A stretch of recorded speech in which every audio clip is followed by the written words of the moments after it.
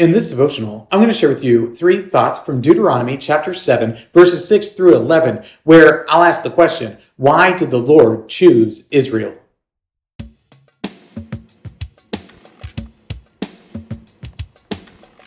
Deuteronomy 7, verses 6 through 11 says, "For you are a people holy to the Lord your God. The Lord your God has chosen you to be a people for his treasured possession, out of all the peoples who are on the face of the earth. It was not because you were more in number than any other people that the Lord set his love on you and chose you, for you were the fewest of all peoples.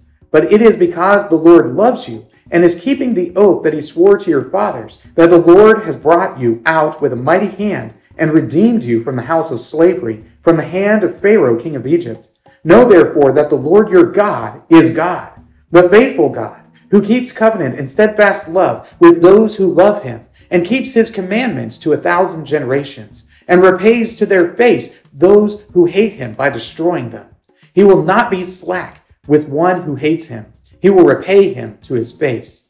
You shall therefore be careful to do the commandment and the statutes and the rules that I command you today." Moses is preparing the people of Israel to enter into the promised land with this second telling of the law. And it's while he's reviewing the law, these great commandments that the Lord has given to the people of Israel, that he explains to them exactly why it is that the Lord has chosen them. So here are 3 thoughts from Deuteronomy chapter 7, verses 6 through 11, answering the question, why did the Lord choose Israel? Thought number 1, not their size. Moses makes a point to say that he did not choose Israel because of their size. The Lord chose Israel probably because they were small rather than big. If you remember, when the Lord makes his covenant promise with Abram, he doesn't even have any children. So he's taking this one singular person and he is expanding that one person to be the great nation from whom the Messiah would ultimately come. You see, it's easy for the people of Israel to start to think, now that they are over 1 million people preparing to enter into the promised land, it's easy for them to think that it's because they are so mighty that the Lord has chosen them.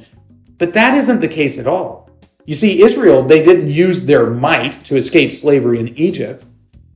In fact, they didn't have any might at all. Instead, it's because they are small, it's because they are weak, it's because they are frail that the Lord chooses them, so that way nobody can question that it is the Lord who is bringing these people up out of slavery in Egypt into this land of promise. Thought number 2, he loves them. The reason why the Lord has chosen Israel is not because they've done anything great. It's not because they're particularly big or strong or mighty or any reason like that, but it's because he loves them. You see, the Lord loves the nation of Israel before they have ever loved him. He chooses them before they ever even have the opportunity to be faithful or to be obedient or to be ever attentive to the commands of the Lord. He loves them before all of that. He loves them because he has chosen them as his covenant people.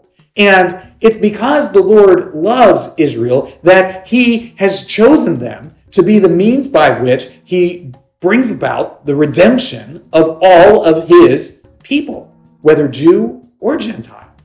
He does this through Christ.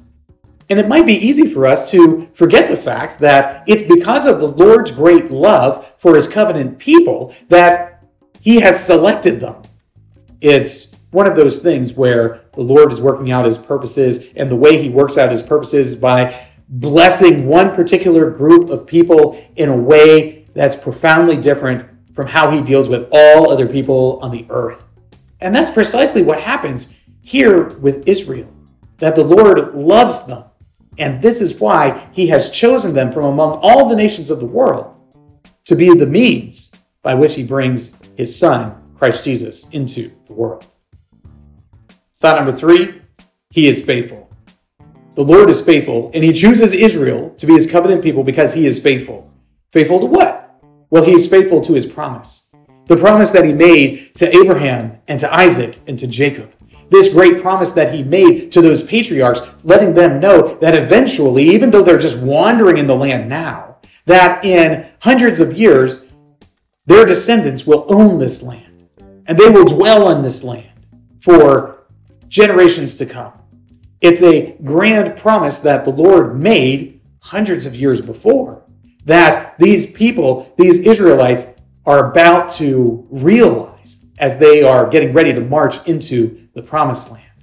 You see, we need to understand and embrace the fact that the Lord is faithful. He's faithful in all things. He's faithful all the time. He is eminently consistent in all that he does. So when the Lord makes a promise, you can rest assured that he will bring whatever it is that he promised about. He's doing it here with the people of Israel that he has chosen from among the nations to be his covenant people, that he ultimately will expand through faith in Christ Jesus.